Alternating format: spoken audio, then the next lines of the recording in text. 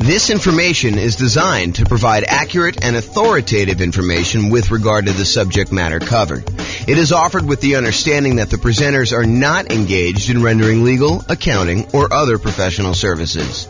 If legal advice or other expert advice is required, the services of a competent professional should be sought. Welcome to the Los Angeles Real Estate Investing and Real Estate Financial Planning Podcast. Learn all about investing in real estate in Los Angeles, California, with a combination of real estate financial planning and modeling with numbers specific to Los Angeles, plus syndicated, more generalized recordings of live and pre-recorded real estate investing classes, not all of them specific to Los Angeles. Be sure to stay tuned after the podcast for a message from our sponsors. All right, let's get started. So buy and hold real estate investing. I am James Orr.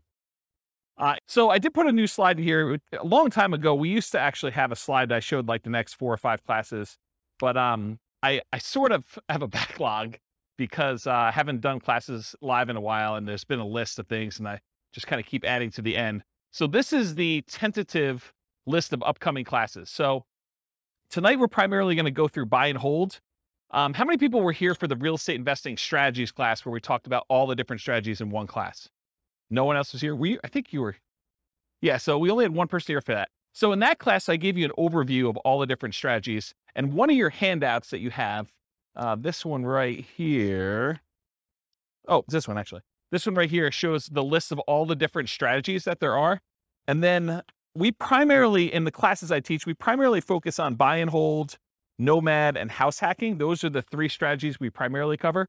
Then there's a list of additional ones that I'm going to teach classes on, but that's not the primary focus of the classes I typically teach. It's more to just be comprehensive so that people have an understanding of why we're focusing on the 3 and not this whole other list. And then there's a couple that I'm not going to cover at all. So tonight we're going to go and do a deep dive into the buy and hold strategy, but you'll notice there's a whole bunch of classes on a bunch of the other strategies listed on here. Those are going to be what I would say is similar format to tonight, except for deep dives into those specific strategies. So for example, tonight we're doing buy and hold. Next week, we're doing the nomad strategy, which if you guys have never heard of the nomad strategy, because I know we have a couple of new people, the nomad strategy is to buy a house as an owner occupant. You move into the property. It's a requirement of the lender. And one of the reasons why you do that is it's a lower down payment and the interest rates are better. So you move into the house, you are required to live there for a year. During that year, you can just live there by yourself, or if you choose to, you can add on house hacking and have tenants living there with you or rent out a room or whatever you want to do. And then after a year, when your obligation to the lender is up, you can then convert that to a rental and you can acquire properties every year doing that. But you only had to put 5% down instead of putting 20 or 25% down. So you can acquire properties with one chunk of down payment, and since the loans are actually better for owner occupant, it's less bad than you would think to go ahead and put 5% down instead of 20% or 25% down. So the nomad strategy, we're going to cover that and all the different variations. I listed some variations on your investing strategies list there. Then on June 1st, we're going to do house hacking. And then after that, June 8th, we're going to do the BRRRR strategy, which is buy, rehab, rent, refinance. And there's an optional 4th R, which is to repeat the process. So you can use this to kind of continue to acquire properties. So we'll talk about the BRRRR strategy. Then we'll talk about quick turn and flipping properties if you're interested in doing that as a business model. Then we'll talk about wholesaling real estate on June 22nd. And then on June 29th, we'll talk about real estate options. You guys may have heard of real estate lease options, where you lease a property and you have an option to buy. This is the strategy where you just have the option. You do not have a lease on the property at all. You're getting the rights, but not the obligation to buy a property for a fixed price. And you're basically holding on to that option. And then there's a very active option auction strategy where you get an option on a property and then you immediately market that property in order to sell it to somebody.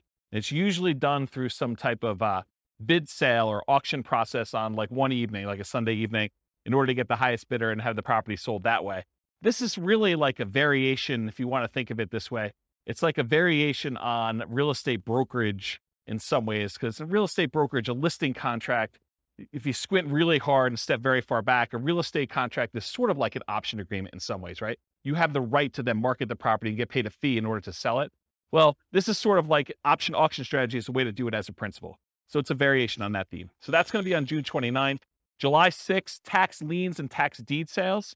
That's when you buy people's tax liens or tax deeds. Like, for example, if someone doesn't pay their property taxes, you can come in and pay their property taxes, and you usually get a return on the money that you put up. And then there's a really, really small chance that if they don't do it and you wait a long enough period of time, you can actually foreclose on the property for them not having paid their back taxes. We'll talk a little bit about this tonight. We talk about stability in real estate. It's one of the kind of options on there. So that's what we've got there. So tax deed real estate is going to be on July 6th. July 13th, I guess it's July 6th. July 13th, creative financing, real estate entrepreneurship. That's all the creative stuff. Subject to lease option, lease purchase, wrap financing, agreement for deed, contract for deed. That whole list on there is like that big graphic in the middle. That's that whole thing. July 13th, we're going to cover all those in one night. A lot of them are really similar in the mechanics. There's a little bit of difference, but they're very, very similar in how they're structured. So we'll cover all those that night. Then July 20th, I'll try to do real estate partnerships using this format. It'll be very different than the format we usually teach partnerships, but you'll like this new one. And then the next class after that, July 27th, this is sort of like the dividing line when I'm done teaching strategy classes. So this is sort of just getting through all the strategies on that list. And it's going to be very similar to the format tonight for those. And then next one is marketing to find off-market deals. This sort of supplements all these other strategies. If you're planning on doing deals where you're not going to buy them in the MLS, certain strategies are found in the MLS, certain strategies are found usually through for sale by owners, and you have to market in order to find those. So we'll cover a lot of marketing to find off-market deals. I'll do a 2-hour class on that. And then this is a new class I've never taught before on August 3rd. So I've got a client right now who went under contract on a new construction property back when interest rates were really, really reasonable. Interest rates are no longer as low as they were. And so they've kind of risen quite a bit. And so he's shocked by how much the monthly payment went up because he was counting on a certain number. And now that the interest rates have almost doubled, it's a much, much higher number. And so it made me think of, this is not the only case where we can have shocks when we're a real estate investor and we're considering buying properties. So I've got a list working through that is like all the different shocks you can experience when you're buying rental properties and then what to do about them. So number one is just being aware in advance that this could happen and what you can do to prevent them up front. But then there's some other things you may be able to do while the shock is happening. So that class is all about real estate investing shocks, things that can come up while you're acquiring properties that you may not have thought of. And then August 10th is 2 new concepts that you may not have heard before, but there have been ones I've been including in the Real Estate Financial Planner software for a while, and ones that someone mentioned a couple weeks ago. Was that you, Steve, that was mentioning those? Yeah. So there's these 2 concepts. One is cash flow resiliency, and the other one is equity resiliency. So cash flow resiliency, the basic idea is how much can your rent on a property drop before you have negative cash flow? So how resilient is the cash flow you have on your rental properties, on your whole portfolio? You can do it on a single property, but it's much more meaningful on the whole portfolio. And then equity resiliency is how resilient are you in your portfolio with equity when you have prices drop? And so there's different ways you can kind of like finance your portfolio or structure your portfolio where your whole portfolio is more resilient, and there's ways you can structure it where it's less resilient. So we'll go over a lot of different examples and talk about that on August 10th. And then on August 17th, overcoming hurdles for real estate investors. So there are several things that will limit your ability to acquire properties. You know, the most common ones I think a lot of people think of is down payments. I don't have enough down payment in order to acquire properties, or I can't qualify for loans for some reason. So I'm going to go over all the different hurdles that real estate investors have. We'll cover all those in that particular class. And then on August 24th, real estate investing Rubicons. So if you're familiar with history, I think it was Julius Caesar who was crossing the Rubicon, a river somewhere in, I don't know, another country. And so the idea, though, is it's sort of like a marker where you've made progress and you, in theory at least, don't ever go back on that. And so there are a couple different things when you think about real estate investing that you need to get to a point where you've grown to a certain situation. So I've called them sort of like Rubicons, where you've gotten to the point where you now have good enough credit so you can qualify for loans. You've gotten to the point where you have enough down payments, or you've gotten to the point where you're good at property management. So I'm going to give you a list of the different Rubicons that there are. I'm trying to hire a graphic artist to do like a big 11 by 17 sort of treasure chest looking map that has all the different Rubicons that you would list out. And then you can go ahead and mark off when you've crossed those to kind of visualize where you are in the process of achieving your goal for real estate investing. So that is the list of upcoming classes. Is that interesting to anybody? Okay, those look good. All right, good. Is there anything I'm missing on there that you guys are like, hey, how come you're not teaching a class on blank? Anyone? All right, good. Guess I got them all.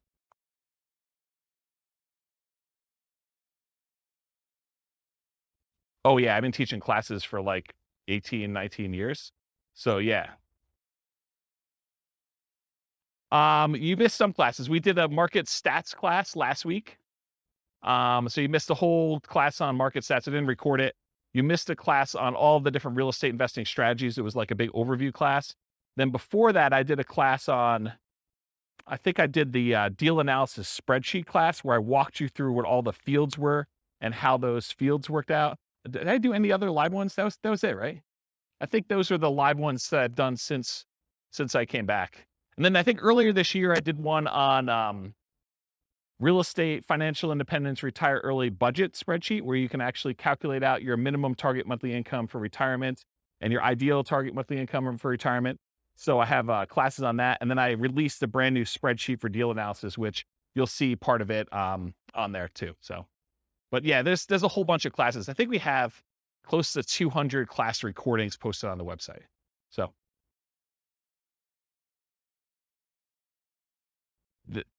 there you go. See, Steve's going to check me. I knew enough to know that it was like in another country and that it was a river, right? Was it Julius Caesar? There you go. See, I know just a little tiny bit about history to keep you dangerous. All right. All right, so buy and hold real estate investing. As I said, I'm James Orr. So real estate investing strategies. So you have the sheet with you, the handout. It says on the top, real estate investing strategies. That's basically this list. So the primary strategies that we kind of focus on are buy and hold, including short-term rentals, vacation rentals, the nomad strategy with all the different variations, nomad by proxy, nomad with house hacking, nomad to short-term rental, vacation rental, lease option nomad, and then the ultimate real estate agent retirement plan, which is, it's supposed to say agent in there. I need to update that slide. And then house hacking. So these are the ones we primarily teach classes on. This is where the overwhelming majority of the classes will ultimately be. There's going to be some kind of like one-offs, but that's where we are. Then there's a whole set of special section here, the secondary strategies, all the creative financing stuff, quick turning and flipping properties, BRRRR and BRRRR, wholesaling, options and auction strategy, tax liens, tax deeds, partnerships and syndications, and then we'll cover deal maker, syndicator, money partner, and loan partner. When I did the other class list, did I have wholesaling on there? I did, right? Okay, awesome. I just must have skipped it or something. But yeah, we're covering that. And then the strategies I'm not really going to talk about are real estate investment trusts, because you basically buy those as like through a real estate broker, not a real estate broker, a stockbroker. And it's more of a security than it is really a real estate investing strategy. I sort of put it on there to be a completionist and kind of be all inclusive, but really, that's not something I'm going to cover. And then I'm not going to go into separate detail about probate, short sales, foreclosures, and pre-foreclosures, because you'll get those when we cover the other strategies, and they're not really their own strategy per se. So we'll cover those, but we're not going to have separate classes on them. Any questions on this? Is it hot in here already? It is? Let's open the door if you don't mind. Just grab it and do the thing, the foot thing, please. Thank you. All right, cool. So exceptions. So one of the things I'm going to go over tonight is this worksheet right here. And this worksheet is what I call the real estate investing strategy profile. If you think about it, when you're kind of determining, hey, I want to do this particular strategy or this particular strategy, we want to think about all the different characteristics of that particular strategy. And so what I tried to do is I thought about all the different dimensions you could measure or think about or consider a different strategy with. And I listed them all out with the most common kind of characteristics that you can have. And so you're going to go through this tonight with your pen, and we're going to do this for the buy and hold real estate investing. And then you're going to be able to do that. Now, when we go through this, I'm going to tell you how I think about buy and hold real estate investing, but you're going to say to me, James, what about this? What about when you do buy and hold, but you do it this way? Yes, there are probably more obscure examples where you can kind of structure these, and there's kind of like slight different variations and stuff like that. But I'm trying to focus in on the majority of the use cases. And you could have exceptions to this thing. You could come up to me later and say, James, what about if you do it this way? Yeah, you could definitely put it on there. But I'm going to try to be most mainstream and kind of the most correct that I think of. And if you want to debate this with me, this is absolutely brand new. I'm creating a database of all the different strategies with all these different characteristics, so that if you want to go search for, show me the ones you can do with no down payment, or show me the ones you can do with no money, or show me the ones you could do that have the lowest risk or the lowest activity, they're the most passive or they're the most scalable. I can give you a list of the ones grouped by those categories, and you can look at it and inspect it in a database format. So that's 95% built, and it's what I use to make this thing, the profile for you. And it's also what I use tonight to do the presentation. But you'll notice we've got all these other classes on all these different strategies. That's what I'm using to create all the different strategies, okay? So kind of just follow along, take notes if you want to. And I tried to write it out for you so that you can just check them off as you go. Okay. And I have a little beware warning here. Just because you don't think there's a chance that X can happen doesn't mean that it won't happen. This is designed to be a starting point discussion to help you make better investing decisions on your own with additional knowledge. Please do your own research. So a lot of these strategies, I'm going to say, I think about it this way. There's this risk or this way to do it. Is it possible that you're like, no, James is wrong, and there's never a risk of property values going down or rents going down, right? You understand how some people could believe that to be true. It's not true, okay? And just because it's a small probability doesn't mean it won't happen. All right, so buy and hold variations. So when I talk about buy and hold, what I'm really focusing on is traditional buy and hold, where you put a down payment on a property, usually 15% with PMI, 20% is the most common one, or 25% down. You can put more down. You can go all the way up to paying full cash for the property. I'm usually focusing on single family homes, duplexes, triplexes, fourplexes, and then it also includes all the apartment stuff, all the commercial buildings, 5 units and up. So that's all just traditional buy and hold in my mind. In addition to that, I group in short-term rentals, vacation rentals, because you're buying the property and you're holding it. It's just you happen to be, instead of renting it to a long-term tenant, you happen to be renting it by the night or by the week or by the weekend. And so I include that as a short-term rental or vacation rental in this model. Now, is it a stretch to think about buy and hold as, I'm going to buy a building and I'm going to do assisted living, or I'm going to buy a building and I'm going to offer a specific service? It sort of gets on the edge of, okay, you're doing a business, you're doing an assisted living business, but you also just happen to be buying real estate. So you could say, okay, I'm doing, storage units. Storage units, I guess, is buy and hold, but it's not really what I traditionally think of. So could you kind of classify it as buy and hold? Yes. Is it really a separate business of like having storage units and running a storage unit business, or having assisted living and doing that, or buying an office building for your practice, or, land in order to run your business off of? Yeah, I mean, you could do all those too, but I'm really thinking of it more in the traditional sense of single family homes through fourplex, and then multifamily properties, apartments, and greater. Does that make sense to everybody? Okay, cool. And this is intended to be, interactive. So feel free to interrupt. Please do use the microphone so your question gets on the mic, though. Just raise your hand. I'll bring you the mic, or someone else will bring you the mic. Any questions on this one? Cool. All right. So one of the ways I kind of classify different strategies is this a real estate investing strategy, or is this a real estate entrepreneurship strategy? And the way I kind of classify those is, with a real estate investing strategy, you're primarily taking money, deploying it, putting it into an investment, investing in something with the expectation of getting a return on your money. That's real estate investing to me. There's another way to look at this where you're out there doing work, you're doing labor. Maybe you have some money in the deal, but you're primarily working a job in order to create money, to create value in some way. That's more like house flipping, where, yeah, you have a little bit of money invested in the deal, but you're really not looking to get a return on that money. You're really looking, I'm going to go put labor in and do that. So is buy and hold real estate investing more real estate investing, where you're putting in money and you're expecting to get a return? Or is it more like entrepreneurship, where you're actually going out there and doing work and trying to make money from the work? What do you think? The first option, real estate investing, right? So with real estate entrepreneurship, real estate investing, are you primarily investing money with the hope of getting a return on that money, or time, and in many cases, some money, to get a return on your time? For buy and hold, most folks are typically investing money with the hope of getting a return on that money. Short-term rentals sort of takes one step more toward entrepreneurship, because in most cases, with short-term rentals, you're doing more labor than you are with putting a tenant in a property and leaving them for a year or more. Does that make sense to everybody? But it's still primarily real estate investing. You're deploying money and you're expecting to get a return on that money. Okay. So that's on your list. So you can start on your list. Just kind of check it off. All right, so money required. So typically when we do buy and hold real estate investing, we're going to go in and we're going to get traditional financing from a bank. You're going to go select a property. You're going to want to acquire that property. And so you're going to go to a lender and you're going to get, in most cases, traditional financing, conventional financing. There are 15% down, 20% down, 25% down, and more type loans for these properties. You can buy them with cash, or you can put a down payment and actually get financing on them.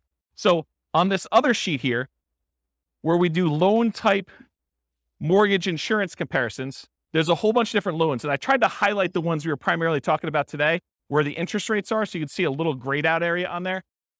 And that basically shows you the different financing options and what the rates were as of yesterday. Now, this is not like a rate quote for you.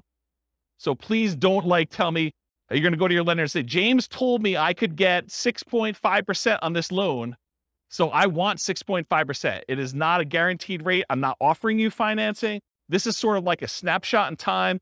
I called up the lender that I like to personally use, and I asked him what the rates were yesterday, and we walked through this worksheet.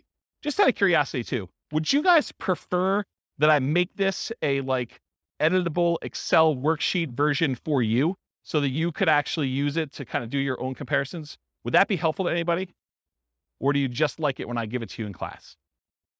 Anyone want me to create one that you could fill in? No one. Well, glad I didn't do that work then. That's awesome. Okay.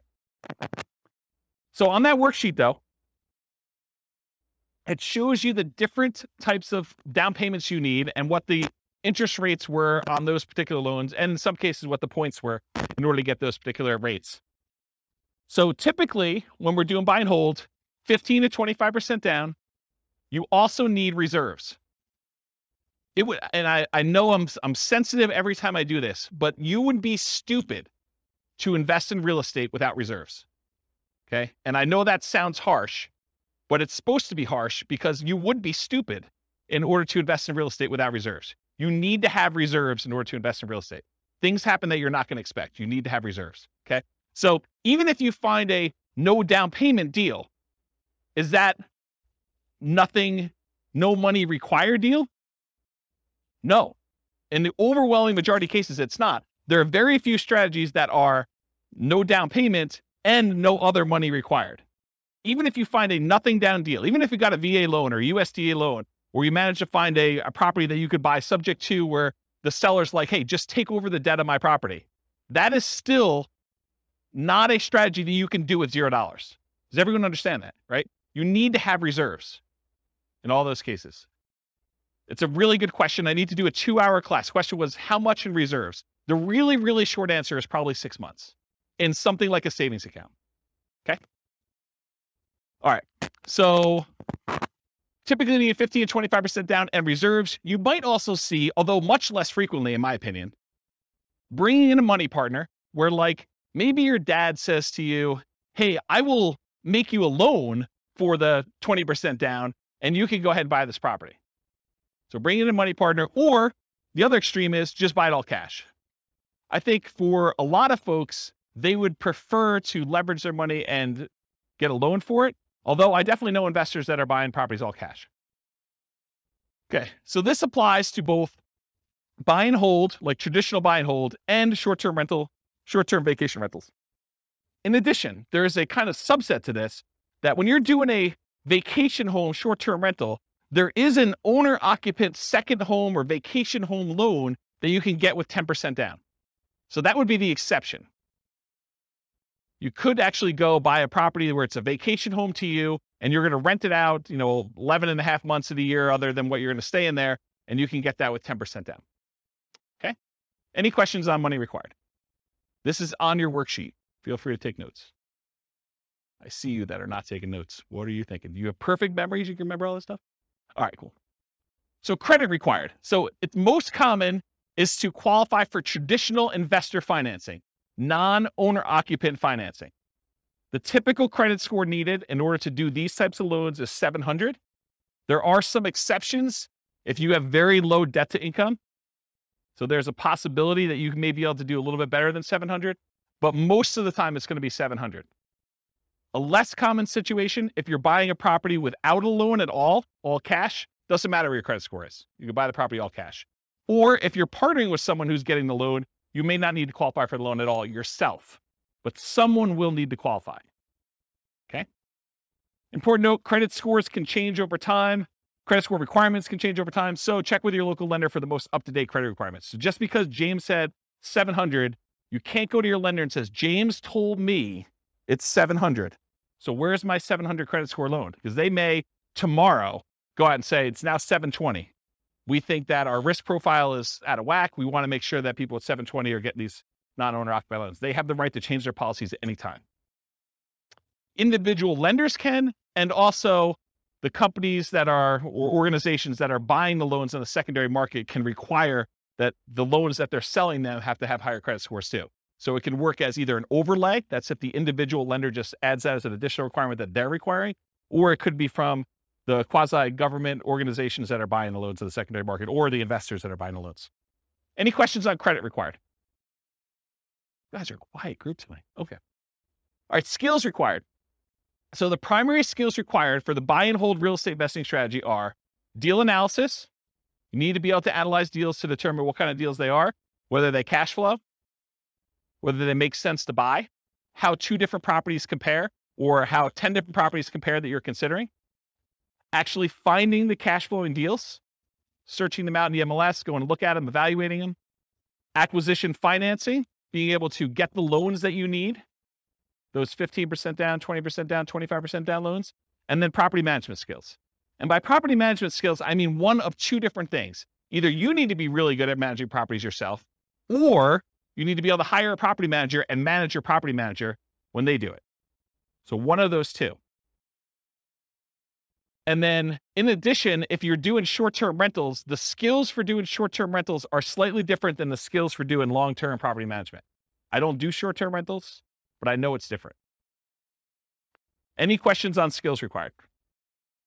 Cool. Stability. Stability is an interesting one that I think most people have not heard of. I actually learned about this. There's a guy whose name escapes me right now, but he does the Farnham Street blogs. Anyone know the Farnham Street blogs guy's name? I don't remember. But he basically came out with a blog post. This is probably a couple months ago now. And it wasn't specific to real estate investing, but I immediately said, this applies to real estate investing. So we have this concept of stability. Something is passively stable is if you don't do anything, nothing will happen to it. It'll just sort of naturally work itself out. But something is actively stable if you need to be actively doing something in order to keep that thing from killing you or making you lose money or hurting you in some way. And so he separates things into passive stability and active stability. Real estate in general is actively stable. You can't just buy a property, even the vacant land, and just let it sit. If you don't do anything to your vacant land, you will lose that vacant land eventually because you have to pay taxes on it. So you have to, by the even most extreme example of, I buy vacant land, I don't do anything, you will lose that property if you don't pay taxes on it. Okay? Now, as you move down the spectrum, if you are doing fix and flips, it is very active. If you don't actually do something with your fix and flip, you'll lose the property. In most cases, if you're doing a hard money loan, to the lender. Lender's going to come in after 6 months or a year, and they're going to take the property. So it's very active in that way. But even buy and hold, I would say, is an active stability. If you don't do something with your property, if you don't put tenants in there or manage your property manager, pay your taxes, pay your mortgage on it, pay your insurance, do all these things that you need to do, you will lose the property. And so I kind of started measuring real estate strategies on this spectrum of how active they are or how passive they are on the stability scale. And so buy and hold is actively stable. Short-term vacation rentals is a little bit more actively stable, in my opinion. In general, real estate investing is actively stable. However, some strategies and choices are more active than others. I'll give you another couple examples. Amortizing mortgages versus balloons and interest-only loans. If you get an amortizing loan, a loan that if you make all the payments for whatever time period, 15 years or 30 years, it will pay itself off. That is less active than if you get an interest-only loan that has a balloon, or you have, well, let's just use interest-only loans. So if you have an interest-only loan, at the end of the period of time, you still owe that amount on it. If you don't do anything with it, they're going to foreclose. So it's more active in that way. The other one actually gets paid off. What about buy and hold versus fix and flips? I think we talked about, or lease options. If you don't put tenant buyers in those properties and kind of keep on them and help them buy the property, Or if they don't buy the property, replace it with another tenant buyer who could possibly buy the property. You're gonna lose the property, or you're gonna lose money. Funding retirement via cash flow versus appreciation, debt pay down. So in retirement, one of the strategies, we did a whole class on this. I think it was called cash flow versus appreciation, where I had two different kind of like avatars, and one of them was going to use, one of them was in a market, a real estate market that had more cash flowing properties. Another one was in a real estate market that didn't have very good cash flow, but it was highly appreciating. And so they were going to, kind of see if they could fund retirement by through the cash flow on the properties, or fund retirement by using the equity they had in their property from appreciation.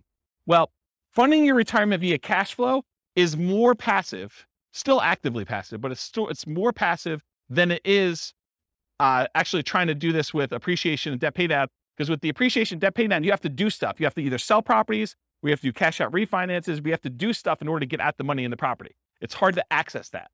Okay, those are examples. Any questions on this concept? Does that make sense? All right, cool. Scalability. So did anyone listen to the class I did on Real Estate Investor Fire, where I had this slide? But it was a different version of that. It wasn't the class where you guys yelled fire at me. It was the one I did on a webinar. And I talked about all the different stages of fire and the phases of fire, and I broke that out. So this is a slide from that whole class. I'll try to cover it very quickly. But the idea is that there are certain strategies that will get you to certain dollar amounts. So if you think about real estate investing is remarkably good at getting you to about and this is one of those things where there's lots of exceptions and people could argue with me, but about that decamillionaire level. Okay. Really easy to get you to $1 million net worth, relatively easy to get you to this decamillionaire kind of thing. But if you want to become a 100 millionaire or greater, real estate becomes a lot harder to get you there. Okay. Partially because you're limited in the number of loans and the types of loans you can do unless you have exceptional income and exceptional assets to begin with. So it becomes a harder strategy to do that. And what this chart shows, I'll kind of jump ahead to show you what it is, but this breaks down the net worth and like what percentage of it they have in stuff like other assets, mutual funds, stocks, fixed income, managed assets, and real estate is one of them. So it shows you the percentage of their overall asset base that they have broken out by how much net worth they have. And so when you have a 10K net worth, not a lot of people have much real estate at all, because 10K is pretty low. But for the 100K net worth, they have a pretty decent sized real estate equity. And then up to this 1 million thing, real estate becomes a relatively significant percentage of that, of their net worth. And then getting up to this 10 million, real estate becomes a pretty significant thing. But then you'll notice over time, real estate actually declines. The amount of real estate that you have as a percentage of your net worth actually goes down. And so when you think about scalability, certain strategies are much more likely to get you to the point where you are scalable. So for example, let's think about this as an example. Is it easier to get to a $1 billion net worth running a flipping business where you're trying to buy properties, flip them, and make money? Are you going to become a billionaire doing that? What do you think? Probably not. Do you think let's even use 10 million. Are you going to get to a $10 million net worth flipping properties and making $25,000, $30,000 a flip? It's going to be hard to get there. Would it be easier to get there if you were buying rental properties, buying $400,000, $500,000 rental properties and acquiring a bunch of those and letting them pay off over time, letting the whole asset base appreciate, letting your loans get paid down if you have loans, getting cash flow on those properties and reinvesting it and acquiring more rentals? Are you more likely to get to a $1 million or $10 million net worth doing that than just doing jobs where you're flipping properties and making $25,000 or $30,000 a pop? Can you see how certain strategies are more scalable than others to get to certain levels? Does that make sense? Okay. So in my opinion, the buy and hold real estate investing strategy tends to be one of the better scaling real estate investing strategies that there are. Of all the different ones we're going to cover, especially the ones that are much more active, where they're more entrepreneurial, buying properties and using it as a wealth building tool is a relatively good one. But even that has limitations. It's really, if you're doing buy and hold, you're much less likely to get there, to get to like this 100 million or billionaire type status if you're doing that. So it's scalable to a point. Really, really good at getting 1 million to 10 million, in my opinion. Okay. Any questions on this? There's another like 10 minutes on this particular chart in that other class, which maybe I'll put a note in the show notes or something for the recording. Okay, risk exposure. So another way we want to measure real estate investing strategies is think about how risky they are. And one of the things I like to think about when I think about risk are, what are the risks of doing this particular strategy? So for buy and hold real estate investing, I consider this sort of like a medium risk real estate investing strategy compared to some other ones. There's ones that are much lower risk. There are ones that are much higher. So what risks do you have when you do buy and hold real estate investing? Well, when you buy a property and you're holding it for the long term, you have a risk that prices will decline during your ownership, right? Property values can go down. Property values can go down while you're acquiring properties. So the first ones you buy may have negative equity, or if you've got them free and clear, you may have lost money on them. Okay. You could also have rents decline during ownership. So you thought you were getting X% return, cash on cash or cap rate, however you're doing your calculation. And now you find that rents have dropped and you're not quite getting that anymore. So that's a risk you can have. Your credit is at risk. If you actually go buy properties using financing and something goes wrong with the property where you have to jettison, or something goes wrong with you and you can no longer, continue to make payments on the property and you lose the properties to foreclosure or short sale or something like that, your credit is at risk for doing this strategy. That is not true with every other strategy. So it's a buy and hold strategy risk. You also have all the typical tenant property management risks. Slip and fall, tenant sues you for, discriminating against them because you're not following fair housing laws. All those things that you have for doing property management, that is a risk you have for doing this strategy. So I think it's in the moderate kind of medium range for risk. It's not super, super risky. It's not also the lowest risk. You can argue that there's slightly more risk with short-term rentals, vacation rentals, but this is probably offset by an increase in income. So you're making a trade. So I think short-term rentals probably have a slightly higher risk. But I also would say that short-term rentals have an additional risk, the risk of an additional risk of changing policies. Like we're seeing HOAs and some cities kind of change their policies about allowing short-term rentals. So you don't have that risk as much with long-term, year-long lease type tenants. Any questions on risk?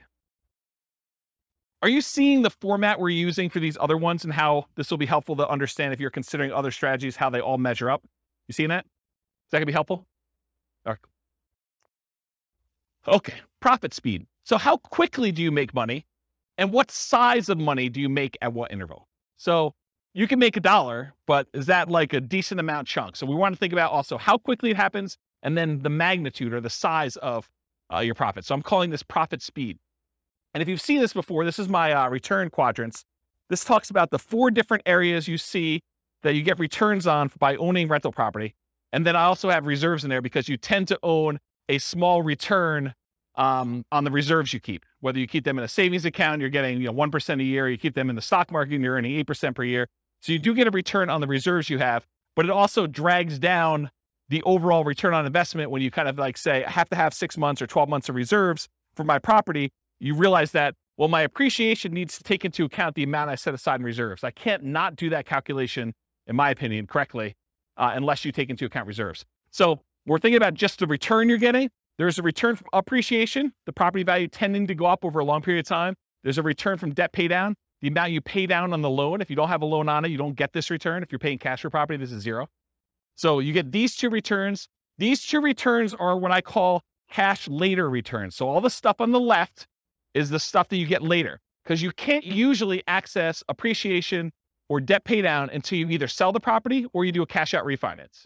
So these ones on the left-hand side are the returns you get later, cash later. The ones on the right are cash now returns. So cash flow, the difference between the rent you're collecting on the property or other income you're collecting on the property minus all of your expenses, including vacancy, taxes, insurance, maintenance, your mortgage payments. Did I forget any? Basically, it's all those, okay? So cash flow is the net difference between what you're bringing in and all of the expenses you have in your property. That's cash flow. And then by owning a rental property, you also get tax benefits, which it's depreciation. I call it cash flow from depreciation, though, when we take the gross amount of depreciation you have and you multiply it by your effective tax rate to give you an estimate of how much actual cash you will receive back on your taxes, either in your monthly paycheck or your weekly paycheck from your job, if you decide to change your exemptions, or at the end of the year when you file your taxes where you get a big lump sum, you'll get some money back. I call that cash flow from depreciation.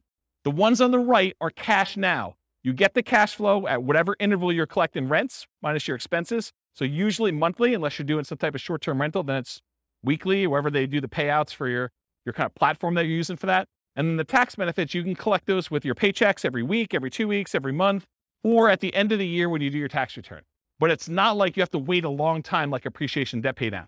So these are more cash now. These are cash later. When you have regular buy and hold rental properties, you tend not to get these short term, but these tend to be the bigger numbers.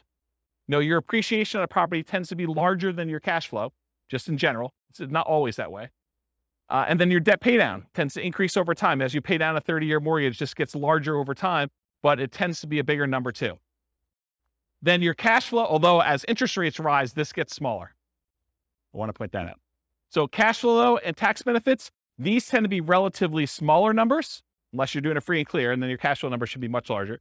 But you're doing these tend to be smaller numbers, but they tend to be more quicker. So as far as like profit speed, with buy and hold real estate investing, you typically can start seeing cash flow within 30 days. You buy the property, you acquire it, you put the tenant in there. It's relatively quick. Rents and security deposits are typically paid in advance. So a lot of times someone pays rents at the first of the month for the month that's coming up. They're not paying it in arrears. They're paying it in advance. So you're going to get that up front. And usually you require a security deposit before they move in. So you'll see some money up front. Short-term rentals and using property manager can slightly delay the time to producing cash flow. If you've got a property manager in there, it takes them a while for them to receive the money, do all the accounting, and then pay you out on the 15th or the 30th or whenever they decide to pay you out. So there's an additional delay when you do that. Then whatever platform you use for your short-term rental, I'm sure there's some type of delay in there too. It's not like they're doing the deposit and giving you the money same day. Okay. I don't do short-term rentals, but that's my understanding. Anyone do short-term rentals here? Okay. Usually a percentage return of amount invested, cash on cash, return on investment, or cap rate. So when you're thinking about like the order of magnitude, a lot of people throw around numbers like, I'm getting a 5% cash on cash or 10% cash on cash, or in some extreme cases, maybe they're doing a 100% cash on cash return on investment. That's the number that you are getting on the investment size, the amount of cash you put in the deal. Or cap rate is the return you're getting if you did not have a mortgage on the property, but after all of your other expenses. That's what cap rate is. Okay. I talked about cash flow from depreciation. You also typically see the wealth building through the stuff on the left. The appreciation and debt pay down portions tend to be your kind of wealth building part of the profit speed for buy and hold. Any questions on this one? Awesome. Finding deals. So how do you find buy and hold deals? I kind of break it up into two categories. One of the most common, most likely ways you're going to find deals, and then the kind of like more unusual, but still common enough that I think I should mention them sort of things. And that's these. How do you find deals? I used an example when I taught the real estate investing strategies class where I talked about all the strategies, this idea of looking for an alligator. It is possible for you to find an alligator if someone recently flushed one down the toilet and you happen to be in the sewer in New York City. You could possibly catch an alligator down there, right? You could find one. This is like the unusual, exceptional case. But if you're looking for an alligator, and the alligator is representative of the type of deal you're looking for, if you really want to find an alligator, you're probably more likely to find one if you go to Florida. And probably more specifically, if you're looking for alligators, you might want to look in the Everglades. Okay, so if you think about deals and where you're going to find them, think about this alligator story. So where are you most likely? What's the Everglades version of buy and hold? Multiple listing service. That's the overwhelming majority of properties. It has the largest number of properties available. You're typically going to find them in there. And this could be, if you're doing commercial properties, it could be something like LoopNet or something like that. Or it could be just your local MLS if you're buying single family homes, duplexes, triplexes, fourplexes, and that's what's normal in your marketplace. Okay, so MLS is one. And the next one is this group of for sale by owners. And I break for sale by owners down into two different groups. For sale by owner is a seller who is selling the property without the help of a real estate agent. They're selling it for sale by owner. And there are two different kind of main categories. Category number one is somebody who is actively selling their property for sale by owner. They are trying to sell. They put up an ad. They've put it on Zillow or what other marketplaces they have. They put a sign in the yard. They're actively trying to sell their property. That is an actively marketed for sale by owner. But then there's the other group. They're the hidden for sale by owners. It's a seller selling without the help of a real estate agent, but maybe they are not actively marketing their property. Maybe it's sort of like if you approach them and said, hey, would you like to sell your property? They'd be like, yes, I would, but I wasn't otherwise trying to sell it. I didn't have it marketed for sale. I didn't have a sign in the yard. Didn't have it up on Zillow. Maybe you had to send out marketing in order to find them. Maybe you were out networking and you did it, but it's some other way where they're hidden and you had to find them another way. And usually those other ways are either through marketing or networking. Those are the most common strategies for finding properties for buy and hold. Unusual methods, wholesalers. Not that a wholesaler can't find you a deal. It's just the number of wholesalers that there are out there and the number of wholesale deals that they're finding is just a really small portion, right? So you may be able to go find a wholesale deal. However, it's like, if you want the best selection, could you go down to the local, gas station and get something that you need? But if you want to have a selection of 30 different versions of that thing, you're probably not going to the gas station. So the gas station is sort of like a wholesaler. Maybe they have one, but the MLS is sort of like the supermarket, where now you have a whole shelf full that you can pick different types, and you get to choose whichever one is best, and you can make a selection. Okay? So unusual methods, wholesalers. Any questions on finding? Did you use microphone? Here. Are you talking about Redfin, Zillow?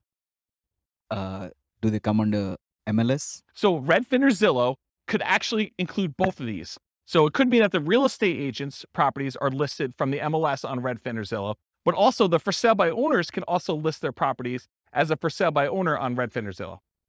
So it could be both. So that's sort of like an aggregator for where you're doing it. But ultimately, the source is either the MLS, all the agent stuff, or for sale by owner, actively marketed in that case. Right? Okay, cool. Any other questions? Yeah, hey, John. I've got a two-part question. On the for sale by owner, Yep. Is that typically, do they want more money or less money than if they were going through a realtor? And also, the second part of my question would be risk. Yep. If I use a realtor, you guys cover all the hidden stuff. If I'm dealing directly with a homeowner, seems a little more risky. Yeah. So really, really good questions. Just put it down for a second. So awesome questions. So the first thing about price, it's all over the place. I would say that the for sale by owners I've seen, some of them are priced high because they want to get all the money, right? They're going to price it with whatever a realtor would have gotten, maybe even a little bit more, because they think that their property is better than all the other ones that sold. And they haven't had a real estate agent tell them, hey, it's not reality to get, $600,000 for this $500,000 property. You're like, well, I think I can get 600, so I'm going to list it for 600. So you could get some of that. Or you could get them not knowing the value. A lot of times we see that with an out of the area owner who knows that their parents bought the property for $250,000 and they can't imagine in their mind that it's worth $500,000 now. And they live in another state and they're just like, if we can get 300, that's awesome. And it needs a lot of work. And so it goes both ways. And the real estate agent ones, there are real estate agents that help sellers who are otherwise motivated. They want a quick sale and they realize it needs a lot of work and they're not trying to be super aggressive about getting every last penny out of the deal. So you could find those. But I think the overwhelming majority of the deals listed in the MLS are retail deals. I mean, they're priced for retail sale. The real estate agent is representing the seller and they're trying to help them as a fiduciary, get the best offer for them, which in many cases is the highest priced offer that will net them the most. And so I think that is true. But there's that 5%, 10% of those that are also good values. And sometimes a full price deal, especially for buy and hold, is still a great deal. Like you can go buy a property, pay full retail price for it, and it gets you the cash flow economics, the cash flow returns that you want on it, because they're thinking price and you're thinking income, right? And not every property is considered that way. And you're right, I think about the risk too. I think real estate agent can mitigate your risk in a couple ways. Number one, through knowledge about like how to do stuff correctly and all that other stuff. But then there's also an additional insurance layer in there too, because most real estate agents in most states that I'm aware of, at least in Colorado, I know this is true, they're required to have errors and omissions insurance to kind of protect you in case they do something stupid and screw up, right? So I think that there's an additional layer in there. Does that mean that you shouldn't do a for sale by owner deal? No, I think that there's a reasonable amount of risk that you think. There's nothing without risk, right? Like we go out, we drive through town, I mean, you could be doing everything you're supposed to do. You're completely sober. You're driving on the right side of the road. You're doing the speed limit, and person next to you is snorting a line of cocaine, and they just had a 6-pack, and they're driving all over the line. They're spanking the kids and having a cheeseburger all at the same time. You did everything right, but it's still risky for you, right? There's nothing that's without risk. Is that a reasonable risk? I mean, the chance of it happening to you is really low, but there's risk in everything, including buying for sale by owner, including buying some from the MLS. I think there's a small amount of risk in there, especially in markets where, we're coming off like a year of what I would consider to be extreme seller market, where the sellers are in the driving seat. They're setting, these demands where you've got 20 offers coming in and people are waiving inspection, they're waiving appraisal. I mean, you're voluntarily taking on additional risk just buying in that particular type of market. So I don't know. I don't think it's universally that if I had to like handicap it, I would say there's probably a little bit more risk with for sale by owner, but it's not like a ridiculously large amount, in my opinion. And as far as finding deals, I think you can find them in both spots. And I think you can find overpriced properties in both spots. I think you have sellers who are, they're in the driver's seat and they're demanding that their real estate agent list it for way above what it's even worth and what the real estate agent is recommending. You see that on inside the MLS with properties that are just languishing and sitting there, right? And then you also see stuff in the for sale by owner market where people are really, really high or really, really low. There's jokes when I teach like the off-market deal finding class where sellers are saying, my property is worth $50,000 or $100,000 more than it's really worth because that's their dream price and they're not basing it on reality. So I hope I answered your question, but yeah. Dwayne. I'm wondering if the one that I emailed you about the for sale by owner, Yeah. I think it's priced too high based on comps in the area. And I'm wondering if it's because they know that houses are going for more than asking price. Yeah. But if they had someone listing it for them, because agents don't generally increase it that much because they know they're going to get the higher price, right? Is there something to that? There's one strategy as a real estate agent when you're listing a property for sale. One of the ways to do this, and there's lots of different opinions on this, but one of the strategies a lot of real estate agents would recommend is, hey, listen, let's not list it for this much higher price. Let's list it based on what we think it would actually appraise for. Because if you go ahead and list it for $20,000 or $50,000 or whatever it is above what it would appraise for, and then they go and they try to buy it and they still have their appraisal contingency in there and it doesn't appraise, it's a renegotiation. So a lot of the buyers then are come back and say, look, you had it listed for $600, only appraised for $580. I think we need to negotiate this. What you're trying to get a buyer to do is you're trying to get enough buyers, at least this is one of the strategies, but as a real estate agent, you're trying to get enough of the buyers to come in at $580, which would be supported by the actual other comps for appraisals, get it to appraise for $580, but get enough buyers saying this is a deal. It's listed for like what it would appraise for, which might seem a little bit low in the crazy market. Get multiple people offering and maybe get them to say, listen, as long as it appraises for $580, I will then make up the difference to $600. And you want to get that offer because I think that's a stronger offer for the seller because they can get them to then make up that difference. So you're not renegotiating. So there's some strategy to that. Who knows where the market will be in 6 months and that may not come up again, but that's historically how we've looked at that. Does that help you? Okay. Where's my clicker? Anyone know where my clicker went? Oh, here it is. Yeah, I was getting some water when John was asking this question. All right, cool. No questions on finding deals. We're good? Cool. So how do you analyze a buy and hold deal? Well, it's this spreadsheet, the world's greatest real estate deal analysis spreadsheet. That is my modestly named spreadsheet that I made.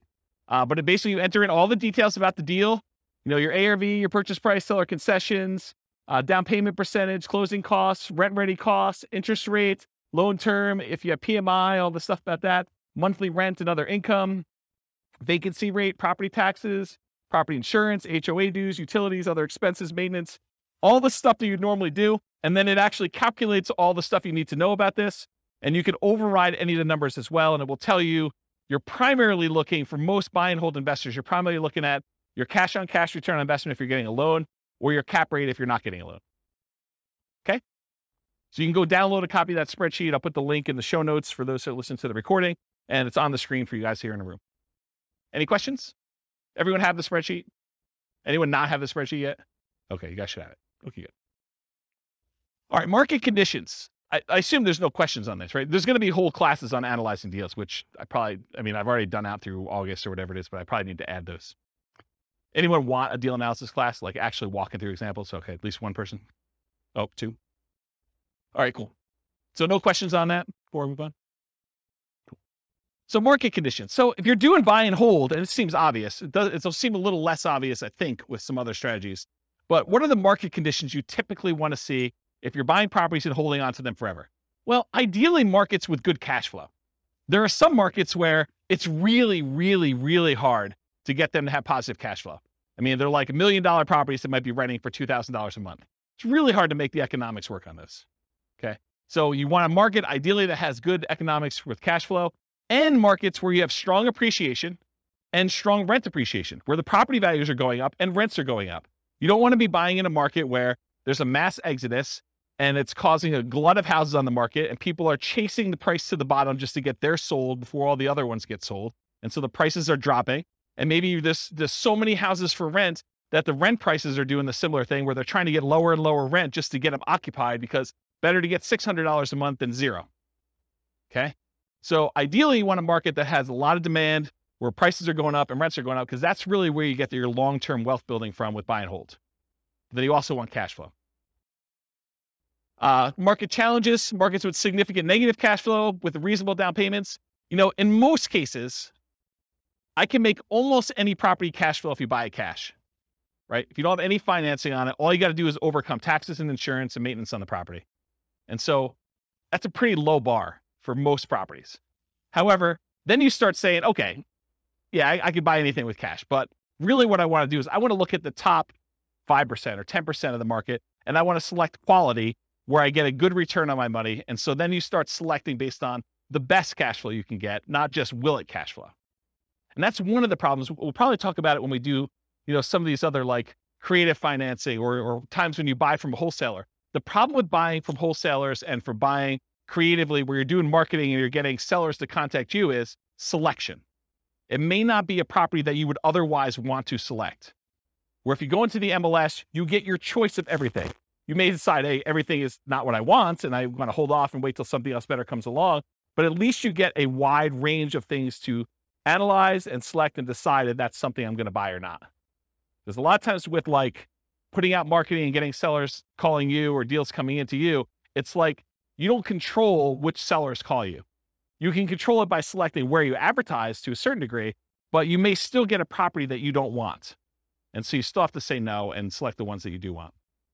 Okay. And then lastly, markets with no or negative appreciation. There are markets where, you'll go see a post on a very popular real estate investing forum or something. And you'll be like, hey, look, this deal is, this, you go look at a post from 10 years ago and they're talking about, $100,000 property in a certain city. And then you fast forward, you find another post from, 10 years later, and it's like the same $100,000 properties are selling in that same city. So you've had essentially zero appreciation over that decade. So you got to watch out for that. You want to be investing in markets that have appreciation for long-term wealth building.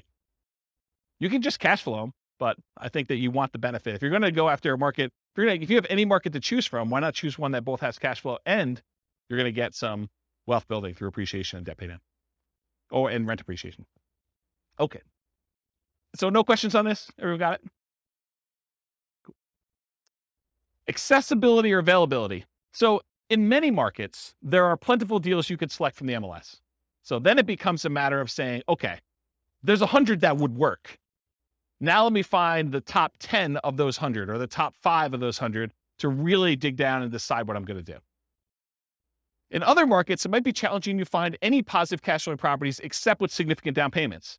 I think we've been seeing, in our local market here, we've been seeing a move toward this. There was a time in our marketplace where you could find a good quality product, good quality property that with 20% down would have positive cash flow.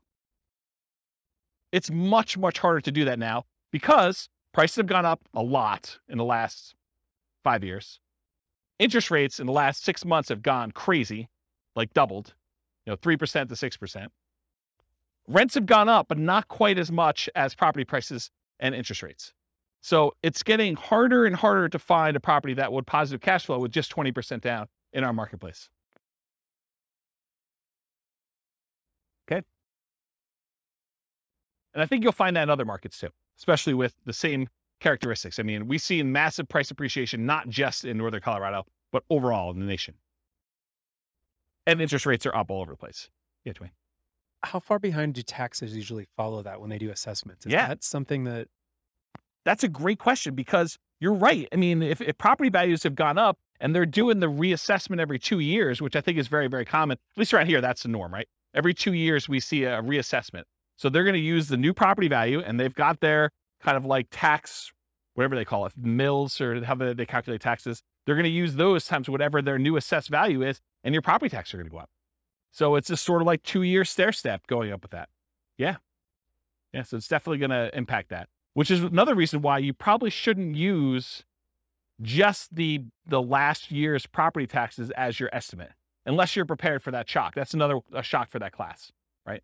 Buying a property using the old tax assessment only to find out that 6 months from now, there's going to be a new tax assessment. It's going to change. Same thing we see with new construction properties, right? I mean, you've seen this where, sometimes we get really lucky where you buy a property and you're still paying taxes on vacant land. And it takes 3 months, 6 months, a year, whatever it takes for the county to come around and say, okay, now we're reassessing your property. It's no longer vacant land. It's got this $500,000 property on there. And now property taxes aren't $47 for the year. They're $4,700 for the year. Okay. So that's a big difference. Interest rates may be a significant factors, whether properties will cash flow or not. And the other thing about accessibility, availability, is verify that you can use your property as a short-term or vacation rental before buying it. You don't want to assume that you can. You want to check with the city. You want to check with the county. You want to check with the HOA at a minimum. And there may be additional municipalities that are limiting you. Those are the 3 that come to mind. Any questions on that? Cool. Using retirement accounts. There are some real estate investing strategies that you can use your retirement accounts to invest with. Buy and hold real estate investing is one of them. You can use your retirement account, your self-directed retirement account to buy real estate with for buy and hold. A lot of times it requires special financing. So most of the time it's going to be a portfolio loan, and the portfolio lender is going to require a much larger down payment, usually about 35%. There are some ways to structure where you're getting the loan and someone else is partnering with you. Go see the partnerships class where we talk about that. But you could structure an LLC with some portfolio lenders who obviously don't see this as a kind of like good way to do it. But you can come in and be the loan partner on a deal for an LLC and only put 20% down in order to get some of those products. But if you're buying it just with your self-directed IRA, self-directed 401k, in most of those cases, because it can't be a recourse loan, they're going to require 35% down. The interest rate is going to be a little bit higher. And they're usually ARMs. Sometimes they'll do a 15-year fixed rate mortgage, but that's also going to hurt your cash flow because it's the 15-year amortization schedule makes your cash flow, it makes your monthly payment higher, which means your cash flow is going to be worse. So just realize that might not be ideal. And then the other thing to think about too is if you're trying to do financial independence, retire early, below when you can technically start taking money out of your retirement accounts, realize that if you're doing investing inside these accounts, it's not like you can access that money. You can't like collect the cash flow from the property that you have owned by your self-directed IRA or self-directed 401k. You have to leave that money in there until you can legally withdraw it, unless you want to pay the taxes and the penalties to get it out. Okay. So realize that if you're looking to do this for retiring at 45 or whatever you're trying to do, that's potentially problematic. And you'll need to come up with a bridge solution of some sort to do that. And there is a class, I really need to add this to the schedule. I talked about this in that same Fire for Real Estate Investors class. I talked about this idea of, I used to call it coasting into retirement, but I don't want to confuse it with Coast Fire, which is something completely different. So I think I renamed it chillaxing into retirement. It's this concept of, you have enough money to bridge, you technically qualifying as financially independent, and you're sort of living off of your savings, not at a safe withdrawal rate, kind of living off your savings, but like depleting your savings to get to the point where you then qualify for FIRE, where your financial independence number may take you a year or 2 or 3 for either a property to pay off or cash flow to increase or something else to happen. And you're sort of like rapidly depleting another resource that you have to sort of bridge you to that point. And there's probably a full day class I need to do on that. So I don't think I could do it justice in 2 hours. So is anyone interested in that class? Should I do that? Just one person? Two? Okay. Maybe I'll do something like that. Okay. So I talked about all those. Any other questions on can you use your retirement account? Is this helpful? Like the kind of format of going through it sort of like this? Yeah. Okay, good. I'm glad. All right, quantitative analysis. So when I originally did the real estate investing strategies class, I gave you like a warning up front that I could have easily decided, I did qualitative then. I kind of like looked at the characteristics and how they work and what their strategies were. But I could have just as easily done all math and showed you, okay, look, if you do buy and hold, this is what the numbers look like for you doing it. If you do creative financing, this is what the numbers look like for you doing it. And one of the reasons I wanted to do this series, I wanted to do a deep dive with all the different ways to measure and look at it, but I also wanted to do a quantitative analysis. And so what I'm going to do here for the series is I picked an avatar, a prototypical person, and I kind of have a story around them. And then I'm going to show you, okay, if this particular person, in this case, it's a group of people, a husband and wife, if this particular group of people, this kind of like partnership, this, what do you call it, couple, this couple decides to go ahead and utilize the buy and hold strategy, this is what the numbers look like for them. And I'm not going to go into crazy detail where I, drill into, this is what cash flow looks like, this is what their net worth looks like, I only use the metric of, their ability to achieve the minimum target monthly income for retirement. So when do they actually become financially independent? And so I use that as a metric, as one measuring stick. And as we do today with a couple variations and creative financing and subject to, lease options and wholesaling, I will show you how doing that strategy actually gets them to FI or not and how long it takes them so that you can see relative sizes of how quick. If you're going to do fix and flips or whatever it is, how quickly does that get you to the point where you're going to be financially independent? Does that make sense? Okay. So that being said, how well does buy and hold perform toward achieving financial independence? So what I'm going to look at is 3 different scenarios, putting 15% down, and 15% down, it requires that you have private mortgage insurance. Private mortgage insurance is insurance that you pay as the buyer to protect the lender in case you default. So they say, look, I'd rather you put 20% down. However, if you really twist my arm, I will let you put 15% down, but it's more risky for me. So what I'm going to require is if I let you put 15% down, you need to pay this third party that if you then default, then they will make me whole for the difference. Okay. So you're paying as the buyer, a third party insurance company, a private mortgage insurance company to protect the lender for them being silly enough to let you do a loan for 15% down. Does that make sense? The way I worded it that way? Okay. So when you do 15% down, you're going to have PMI. And if you look on your worksheet, sorry, man, you got volunteered. I should have just taken a sheet, huh? So on your worksheet here, you'll see this 15% down column. And I show you the interest rate, it's highlighted. But then a few columns down from that, it also tells you your monthly PMI or monthly MI for mortgage insurance. And so it shows you that the monthly MI is $150 a month for the 15% down one, and it's 0 for the 20% down and 25% down. You don't have mortgage insurance when you put 20% down or more. Okay? So 15% down with PMI, 20% down, 25% down. We're going to look at those scenarios at how quickly you can achieve financial independence using those. And I'm also going to do one with short-term rentals. Now, for short-term rentals, I assume that you can get significantly higher income by doing a short-term rental. Otherwise, why bother, right? It's more work. But if you could get significantly more income, but there probably are some more expenses, right? There's like all those extra fees for the platform and marketing and maybe keeping the disposable goods like soaps and all that other stuff. So there are more expenses and the cleaning person and all that other stuff. So there are more expenses of running short-term rental, but there's also more income. But net, it's more, right? Like I think you wouldn't do it if the net was less. And so I've arbitrarily picked a number. And you may say to me, James, your number seems crazy low, too conservative, or your number seems crazy high, too aggressive. And I want to be able to change the numbers. You'll be able to change the numbers. I'll put a link in the show notes. I'll let you guys know what the link is, and you'll be able to go and see. And I'm going to do it for every city. So those will be 300 cities. You'll be able to see numbers for your city. And then if the numbers I use for your city are slightly different, you'll be able to change those too. But I will start with reasonable assumptions for all cities. Then you'll be able to go in and say, look, it's not 25% more than what we're getting with regular rent. for doing short-term rentals, it's actually 50% more, 100% more net after all expenses. And so you can go change those assumptions and then see how it impacts whether or not they achieve financial independence. For tonight, I have the assumptions up here in a second. I did use 25% more.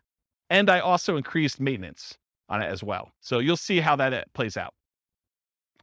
I also mentioned here, in many cases, there's usually more work involved for short-term rentals. So part of the increased income you get is your labor. You should think about that in terms of dollars per hour. So the differential you're getting above and beyond the work you would need to do as a regular long-term tenant in the property, you need to think about that as, okay, I also need to figure out that I'm also putting in an extra X number of hours, 5 hours a month or whatever it is. And so I need to take that money out and calculate what that means to me. You may be willing to do that though, because you're saying, look, if I can get this extra cash flow, I don't mind doing the 5 hours. That's worthwhile for me. Okay. So it's up to you to decide that. So any questions on this before I start going into some numbers? I'm moving toward numbers. I'm going to show you my assumptions here. Any questions? Okay. All right. So financial independence. So earlier this year, I did a class, I think it was called, I don't know, Financial Independence Retire Early Budget. And in that thing, I did a walkthrough where I walked you through how to do your own budget to determine what your minimum target monthly income in retirement is. That's like lean fire, for those of you that are kind of familiar with that concept, or your ideal target monthly income in retirement. That's sort of like your fat fire or full fire number, okay? So I walked you through, you kind of walked through all your different expenses, your mortgage, taxes, insurance, HOA, and your own personal property, vehicle payments, all that stuff that you have there. And then I calculate your amount that you need in order to be able to achieve financial independence based on your expenses for kind of two different groups. So I'll put a link to be able to download the spreadsheet, maybe watch the video on there. So you'll want to know your number, but I used for them, I think $5,000, which I'll show you the assumptions for in a second here. But in order to achieve financial independence, it really consists of three parts. So how do you know if someone has enough assets coming in to support them in retirement? There are really three inputs for this. Input number one is passive income coming from things like Social Security, pensions, or annuities. Those are the three most common, but it's all the passive income you've got coming in from that. The second one is any cash flow you have from your rental properties, net of all expenses. So this is not just rent minus mortgage payment. It's rent minus taxes, minus insurance, minus maintenance, minus vacancy, minus mortgage payment. All of the expenses on your property have to be subtracted out. And then that number is the cash flow you can use to determine whether or not you qualify as financially independent. And then the third one is any money invested, not the equity in your property. That's already being included somewhere, but any money you have invested in stocks or bonds or mutual funds or things of that nature, times whatever you believe to be a safe withdrawal rate. Safe withdrawal rate is the amount of money, in theory, that you can safely remove from your investments each year and, in theory, not run out of money. Okay? Usually it's around 4%. Some people more conservatively will use something like 3% or 3.25. The guy who came up with the rule before we saw this massive uptick in inflation had came out publicly and said it's actually over 5% now, which I always scratched my head and said, that seems really aggressive. But I mean, what do I know? But if you look back at historical data, there was the 4% safe withdrawal rate study by the three professors from Trinity University. They did a bunch of back testing on historical data with the stock market and bonds, and they came and said that with a very high probability of success, very low probability of failure, that taking 4% of the amount of assets you have invested in stocks and bonds at different ratios, they did a whole table, so you can go look at the report if you want to. I think it's called the Trinity study. But they said that 4% is a relatively reasonable number to use based on historical data. Okay, so the three things, it's passive income from Social Security, pensions, and annuities. That's number one. Any net cash flow from rentals. And number three, your yearly safe withdrawal rate multiplied by the amount you have invested in stocks, bonds, mutual funds, things like that. The sum of all three of those, if the money coming out from your cash flow, your passive income, and that safe withdrawal rate, if that exceeds the amount you need in order to live, then you are technically financially independent mathematically. Does that make sense? So in order to see if somebody qualifies for this, we're going to use any Social Security they have. So if they go late enough where they're old enough then to have Social Security, that will count for us. Okay. And I did a calculation based on their Social Security, and I think I started them at age 21, try to give them a really long runway. with this, okay? Any net cash flow from rentals. So if they're buying rentals in these scenarios, then the cash flow they have from the rentals after all their expenses counts. And then any money that they have in their bank account that's not being used for down payments or whatever, we're using a 4% safe withdrawal rate for that, and that counts as well. So the three of these things will count to determine whether or not they've achieved financial independence, and I'll tell you what month they achieved that minimum target monthly income in retirement to be financially independent. Does that make sense? Did I confuse anyone? All right, cool. All right, so all of these assumptions are changeable if you just copy the scenario to your account. They're married. They're both 21 years old. They've recently graduated from college, and they're working in a technology department of a large healthcare business. Might sound familiar to someone in this room. They have a total of $10,000 saved up. Okay, so they're not starting from zero. They've got 10K. They earn $72,000 a year combined. So $36,000 each. Does anyone have a problem with that number? Do they think it's too low? It's probably low. I'm looking at someone who works in that field. Yeah, it's very low. Okay. So I'm trying to be conservative though, right? Like if I come in here and I use, everyone makes $200,000 a year, people are like, whoa, James, no one makes $200,000 a year. So I get it from either way.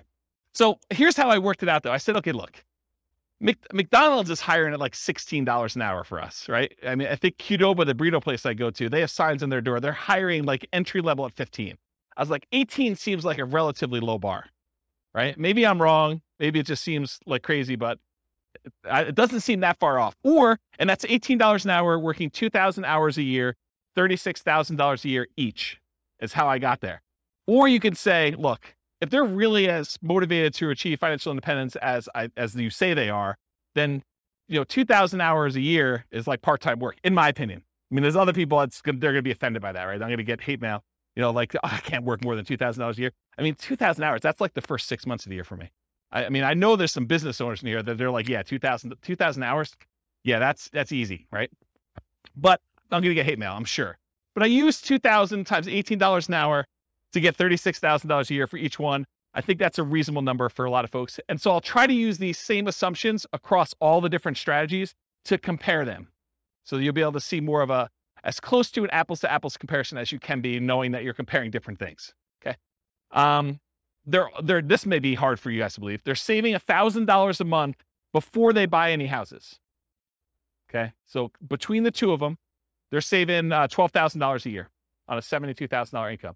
That's pretty aggressive, but they're motivated to achieve financial independence.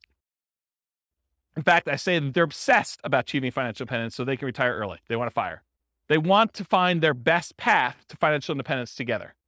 They're both taking Social Security at age 67. That's what I modeled it at. And Social Security was estimated based on them working until the full age of 67. You guys all know that if you stop working earlier than 67, your amount of benefits actually goes down for Social Security though, right? You guys know that, right? Like if you don't put in enough, then you don't get the whole thing. It goes down. Okay. So I've assumed though, incorrectly, that they've worked till 67. So if they get to the point where Social Security kicked in and it matters to them, that will be a factor. But if it's before that, it really doesn't matter anyway, because they've then achieved financial independence without Social Security. Okay. Any questions on the changeable assumptions? Because you can go in and change these. You're like, hey, look, 72,000 a year is crazy, James. I don't know where you got the number from. Nothing? Okay. This is the worksheet you have, the loan types. I'm just pointing out that when they do the 15% down loan, I'm using 6.75%. That's what I got yesterday when I called my lender as the interest rate for a 15% down loan. And in order to do that, they had to pay 2 points to get that loan. They wouldn't give us a par rate. They wouldn't give us a rate where you didn't have to pay any points. Okay. And if you're doing 20% down at 6.625, there's 2 points for that as well, but there's no PMI. And then if you put 25% down at 6.5%, that's par. There's no points required in order to get that rate, and there's no PMI on that one. Okay, so that's the interest rates I'm going to use. If they were, when we cover Nomad next week, we'll be looking at these conventional loans, and you'll see the interest rates for those, what they are. For example, putting 5% down is 5.5% versus 6.75 or 6.625 or 6.5. This is why putting only 5% down starts to look attractive, is the interest rate's so much better. We'll cover that. We do Nomad. Any questions on this before I go on next slide? Okay, cool. More changeable assumptions. I modeled this out for 60 years. So if for some reason they don't achieve financial independence, it's possible they achieve it after 60 years. Okay, so 720 months, 60 years. So they'll be 81 at the end of this modeling. Based on their income, I think I looked it up. It should be about a 17.85% effective income tax rate. That's what I've estimated it to be.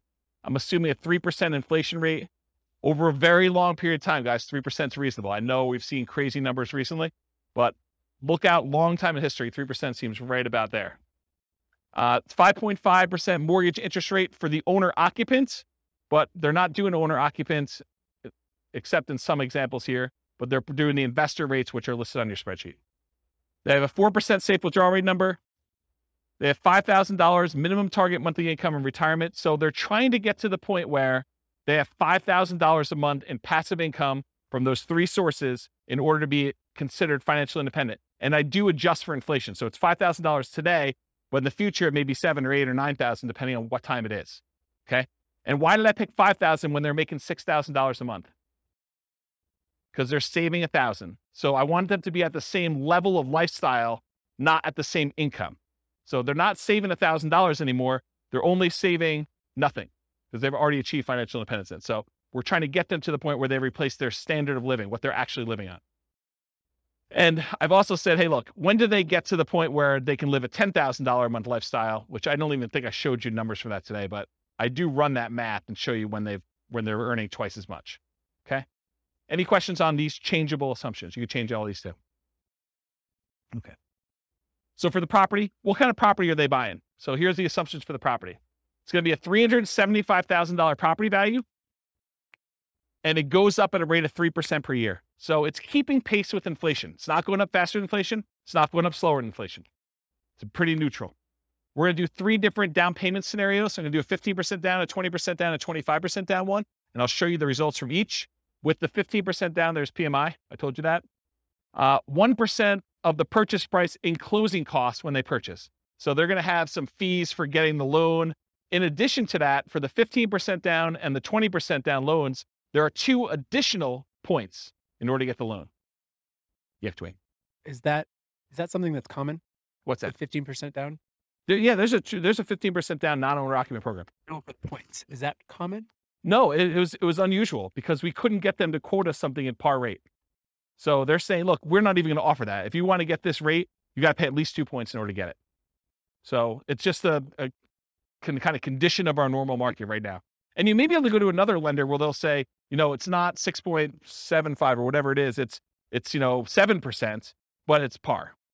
They may come back and say that to you. And so each lender's a little bit different. This is one lender I called. There was a lender that I talked to told me that between 25% down and 15% down, there was only a quarter of an interest rate change. Yeah, it definitely is in that range. Okay. Sometimes it's more than that. Sometimes it's less. Okay. And then also, is there an equation to figure out upfront PMI? No. There's a whole 2-hour class on PMI, and I go over all the factors, and it's a calculation for them. And there's a lot of different variables in it, including how many people are on the loan, your credit score, price of the property. There's a whole bunch of factors. Yep. All right, cool. No seller concessions. They couldn't get the seller to give them any money toward closing costs. Interest rates, I already talked what those are. 6.75 for the 15% down, 6.625 for the 20, 6.5 for the 25% down, and the 15% has PMI. Doing 30-year loans, 360-month loan term. We assume $2,600 per month in rent, but rent increases at a rate of 3% per year. So rent is also keeping pace with inflation. It's not going up faster than inflation. It's not going up slower than inflation. So property price and rents are going up at the same rate. 3% of the monthly income is assumed for vacancy. So we're assuming that they're doing a really good job with property management and that they are starting, 60 to 90 days ahead of the property becoming vacant to make sure that they have minimal vacancy on their property. 10% of the monthly income is assumed to be maintenance. I'm assuming 0.75% of the value of the property each year is the property tax rate. So that's about $2,800 per year in property taxes at the start. And it changes as property values increase. So around here, that number doesn't seem to be that low, or it doesn't seem to be that crazy. In other markets, they're hearing that and they'll be like, yeah, per month is the rate for that. Or they may be like, whoa, that seems really, really high. So Tax rates vary considerably across the country. 0.4, and you can change those. 0.4% of the value of the property each year is the assumed property insurance rate. So based on a $375,000 property value, that's about $1,500 per year in insurance. And again, that changes as property values go up too, because insurance should cost you more as your property value is worth more to continue to insure that property. Because if it burns down, they got to replace it. So this is a residential property, and 15% of the purchase price is considered the value of the land. We use that when we're calculating the depreciation benefit. Any questions on the property assumptions? This is sort of I always feel like I'm like doing a magic trick and I'm showing you, look, there's nothing up my sleeve. Like I'm showing you all my assumptions so that you know exactly what is about to happen. Then when I show it to you, you can't be like, but what's the insurance rate for that? What's the taxes for that? How much income are they making? Because I'm answering it all up front. That way you can't say to me later, but wait a minute. Okay. All right. So I wanted to show you a baseline of, hey, if they didn't do any real estate at all, if they just said, I'm going to invest $1,000, I'm going to save $1,000 a month, and I'm going to invest that in the stock market, I'm going to get 8% return in the stock market, how long does it take me to achieve financial independence if I only invest in stocks? And for this one, it's primarily that 4% safe withdrawal rate times the amount that they have invested in stocks, right? Because that's where the majority of their money is coming from. So in that case, it takes them 482 months, about 40 years. Someone who's saving $1,000 a month, that doesn't seem like it's that wrong, right? I mean, it takes you 40 years to save up for retirement. You're going to be like 61 years old at that time, and you'll have enough to be able to replace your income using a safe withdrawal rate by investing in stocks. Doesn't seem unreasonable. So that's all it takes. What if they just buy one owner-occupant property where they move in and they live there and they do the rest in stocks? Does that impact things? Turns out it does. They can actually retire, be financially independent at 396 months if they buy one owner-occupant property and invest in stocks otherwise. So considerably faster. What is that, 86 months? What is that? How many years is that? 7 years? Okay. Now at this point, we've kind of taken it back. They have not opted to buy the owner-occupant property anymore. They're only going to buy rentals. They're going to continue to live in a rental themselves, and they're going to buy up to 10 20% down payment rentals. If they buy 10 20% down rentals, they live in a property that they're not buying a property to live in. They're just staying in the property that they're renting in and continue to pay whatever rent increases there are. It takes them 370 months buying 20% down rental properties in order to achieve financial independence this way. If they buy 10 25% down rental properties, so they're putting more down, they're waiting longer in order to have the down payments, and they're delaying buying the properties, but when they buy them, they have slightly better cash flow because they put more down, they have a little bit better interest rate, they had to pay a little bit less in points, and they put more down, so they're borrowing less, so their monthly payment is lower. So they have the benefits of additional cash flow. That means that they can actually achieve financial independence in 346 months if they do it that way. Just something else to point out too. When you do the 20% down loan, and there's 2 points in order to get that loan, isn't that sort of like a 22% down loan? That's closer to that 25% down than you might have thought, right? Because it's not 20% down now, it's 20% plus 2 points. So it's really a 22% down loan in order to get that loan. Where the 25, you have no points. So it's really 22 compared to 25. So it's closer than you'd think. Right? You have a microphone? I guess it'd be on the amount that you're taking out the loan, 25% on purchase price, but that's right. It's a cost for one of them, and the other one you're actually getting even more benefit by putting more down. right. So it might be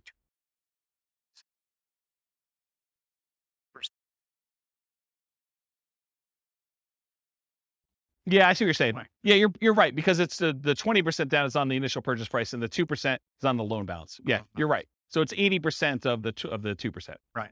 So 1.6. splitting hairs, but No, you're right. That's a good point. Okay, note to self. Steve not invited to next meeting. No, he's all good. Okay, cool. So we did that 25% down there. What if they do 15% down? It actually goes up. It matches what they did with the 20% down at 370 months. So it's actually slower for them to do 15% down than it is for them to do 25% down. but it's the same as if they did the 20% down. Okay? To rent or buy. So right now, this couple is living in a place that costs $1,800 a month. Remember, the rent on the property that they're buying is $2,600 a month. So they're living in a lower quality house or getting an amazing deal from somebody. But if they were to buy the property, their expenses would increase quite a bit. In fact, it would go about $600 a month higher in their cost to buy that property. So instead of saving $1,000 a month, if they keep renting where they are, they would only be saving $420 a month when they buy a property to live in. So by buying a property to live in, yeah, they have a little bit higher standard of living, a little bit nicer house that they're living in, but they're also saving considerably less, which is going to impact their speed at which they can acquire properties. So should they rent or buy? Well, what if they own or occupy, buy one property to live in, then they start doing their 20% down payment rentals?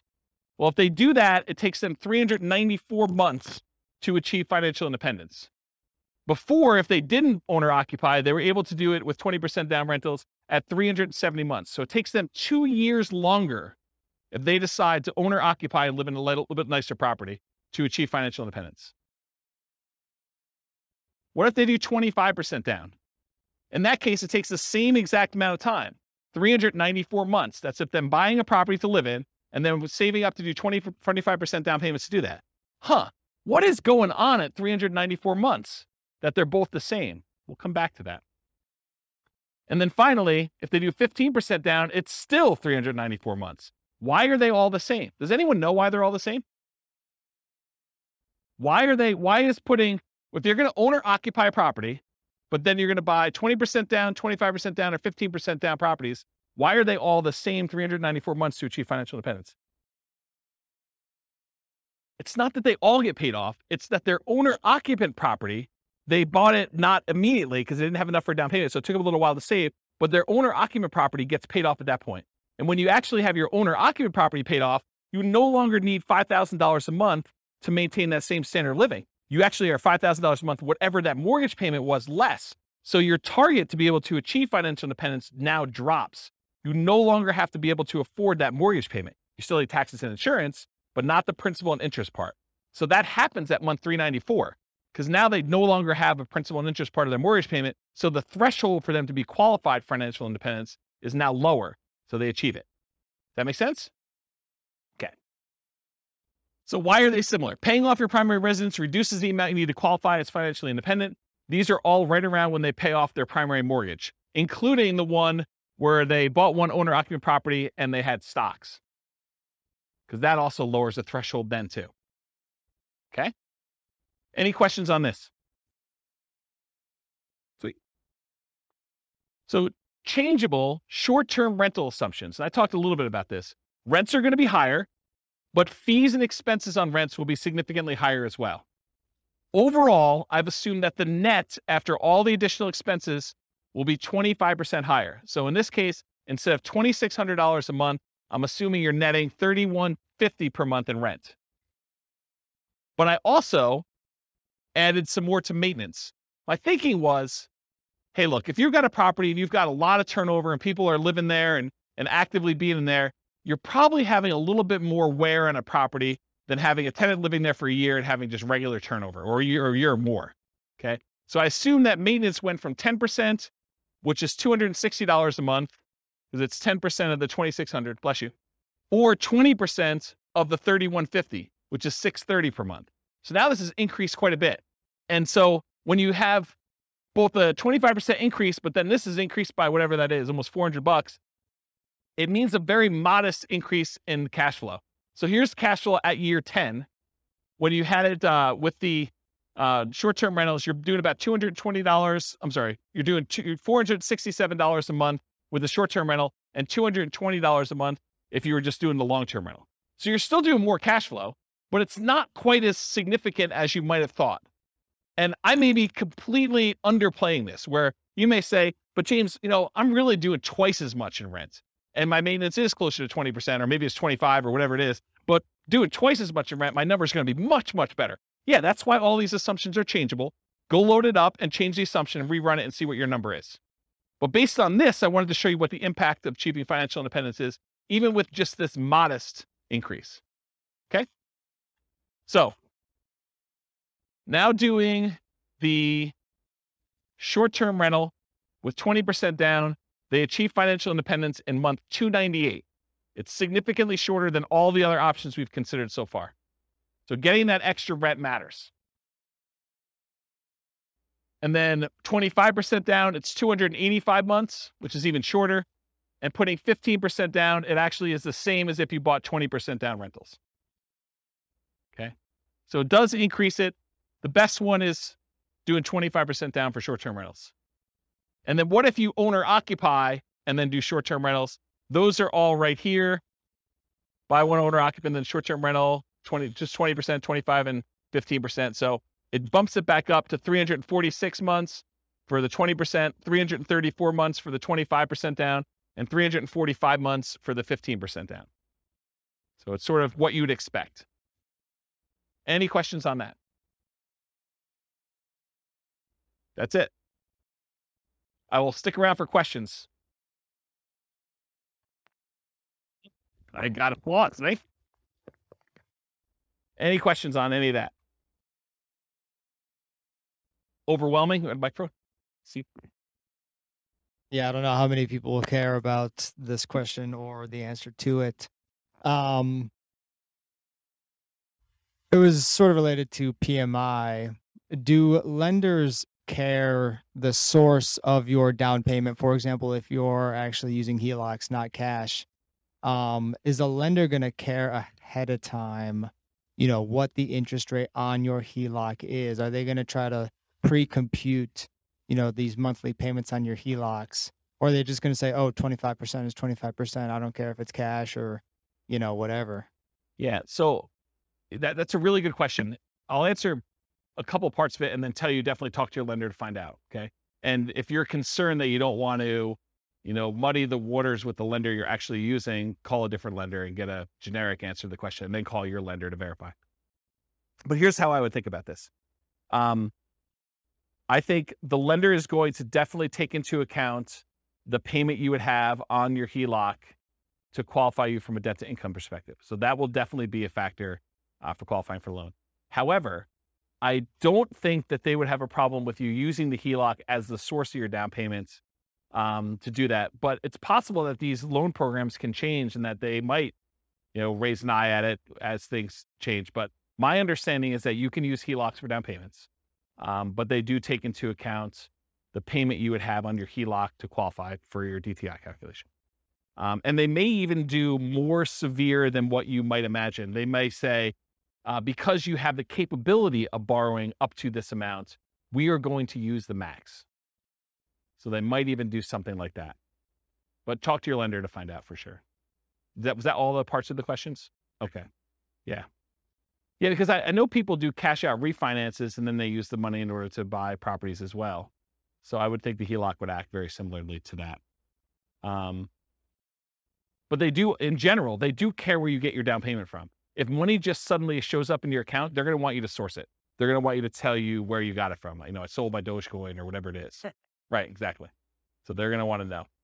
And then you may need to produce documentation on such things, which, this is part of the challenge with a lot of these crypto things, right? It's like, unless you have a really crypto-friendly bank, might get tricky. Any other questions? Oh. Can you go back to the slide that shows I'm just curious about the 15% versus 20% versus 25%. What are these? Yeah, not the short. Yeah. Not the short-term rental? Not short-term. Yeah, I think you're on the right one. I think these are the non-short-term rental. I'm just curious. Oh, these are the owner-occupant ones. Oh, they have both of them on there, but. Yeah. So what are the variables that you think make the difference between the 15, the 20, and the 25? Like, why are these the same, or why are these why is the 25% better than the 15? Is that two reasons? PMI? Yeah, well, PMI, I think it's going to be a factor, but it's really the two reasons I talked about. The interest rate's much better on the 25%. You're going from, what's it on the sheet? Is it 6.75? 6.75 Yeah. versus 6.5, right? Correct. Yeah, so that's one reason. So that compounds over this time period, whatever it is, and multiple properties. So like it cascades. You're not just talking about one property with that 25% difference. You're talking about 10 properties eventually with that difference later on. And so it cascades, it gets worse and worse and worse, or better and better and better, depending on which way you're looking at it. So the interest rate is the difference. And when you do 15% down, you're borrowing more. And so your cash flow is much worse than if you put 25% down because you're borrowing less. You're putting more down. The amount you're borrowing is also down, and the interest rate is better. And so that does make a huge difference in cash flow. And you think does that cash flow make up for the fact that you're putting less down so you have more cash to buy your next property with a 50% down? You don't have more cash. They're buying properties as soon as they get to the point where they have enough down payment and reserves. So as soon as they get to that point, they're buying their next property, and then they're saving up until they could buy it. So if you look at the chart of like how many properties they own and when you're buying 25% down properties, eventually I think you get to the point where you're buying faster. The first one you buy might be a little bit quicker, but then it's worse cash flow. So you may not even be saving as much. So it takes you longer to do that, or maybe similar amounts, but you're being impacted by that lack of savings rate in order to do that. I like those graphs that you've had before that show those steps. Yes. And if you go pull up on the models, you'll be able to look at all those. The complaint I sometimes get is, James, you show me 300 charts. No. Right. Yes. It is the complaint I get, which, I mean, I like charts and I like showing the charts so I can show you all this stuff. But sometimes when we don't have that chart, like I've occasionally even said to people in the room, this chart, I'm not even gonna talk about unless someone challenges me, because I want to be able to show you this as to like how I got to where we are. And it's sort of like, it's like ammunition for arguments in class. But, today I tried to keep it simple and simplified it. So one other thing I'll add. So this exact person, have you been listening to the new Real Estate Financial Planner podcast where I go and I do like Andrea and her story and do that? Well, I'm doing this person through a large number of different scenarios. I'm going to take this storyline. And so I'll do individual episodes on each one of these scenarios. And so you'll be able to see a lot more detail too that way. it's using these interest rates all the way through. Yep. Okay. Yeah. I'm going to try to do like one story arc where we don't change anything. But then in the advanced versions of it, I'm using variable interest rates and variable appreciation rates and variable rent appreciation rates and variable inflation rates. And one more variable thing, but there's like 5 things that are variable to show you like, and then I'm going to run it 1,000 times to show you what the range of expectations are. They may be financially independent anywhere between month 274, where it's 1 time out of 1,000, all the way up to month 495. I'm just making up these numbers. And that's 1 time out of 1,000. And the majority of them are in this range of here to here. And I'll be able to show you that in advance. And those are based on historical data, like the variable rates, No, they're variable. So like instead of doing an interest rate of 6.5, I'll say, look, it's 6.5 month 1, but there's a chance it could go up to 6.25 the next month, or it could go down to 6.375. And so there's just a probability distribution. And so sometimes, one run out of 1,000, maybe it actually ticks down. But another time it might actually tick up where they go to 7 or 8 or 9 as you're buying more properties. But it changes every month so that when you finally do buy a property, the interest rate may be much different than what it is today, but it's doing a change each month to see like where it moves and over a large enough sample size. And I don't even know if 1,000 is truly large enough, but it gives you a decent range of like what the values might be. And you could see like, hey, interest rates has a major factor here.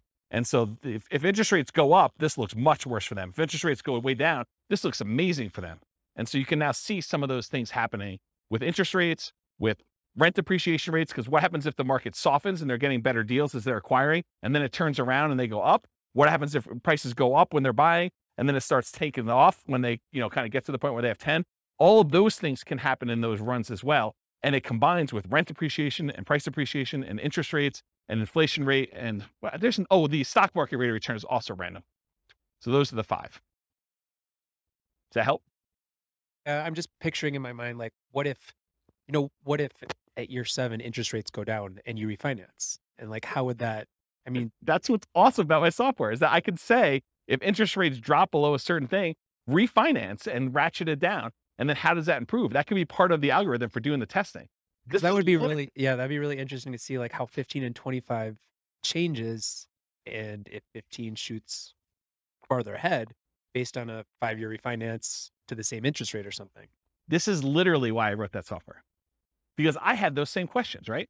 About my own personal stuff. I'm like, look, I'm on this plan. What happens if? And then my mind just goes crazy. What happens if stock market tanks? What happens if there's a real estate market correction again? What happens if prices go out of control up, or prices kind of stabilize, or prices go down and I'm able to acquire more properties? Like, what do all these differences mean to me? And how does it impact my ability to be resilient in retirement? Or, during my acquisition phase of kind of getting to that point, like, what happens there? This is literally why I wrote all this stuff. But those are the types of questions. Yeah. So that's it. Okay, cool. That's it. All I got for you guys today. So stick around for questions. That's all I got for you.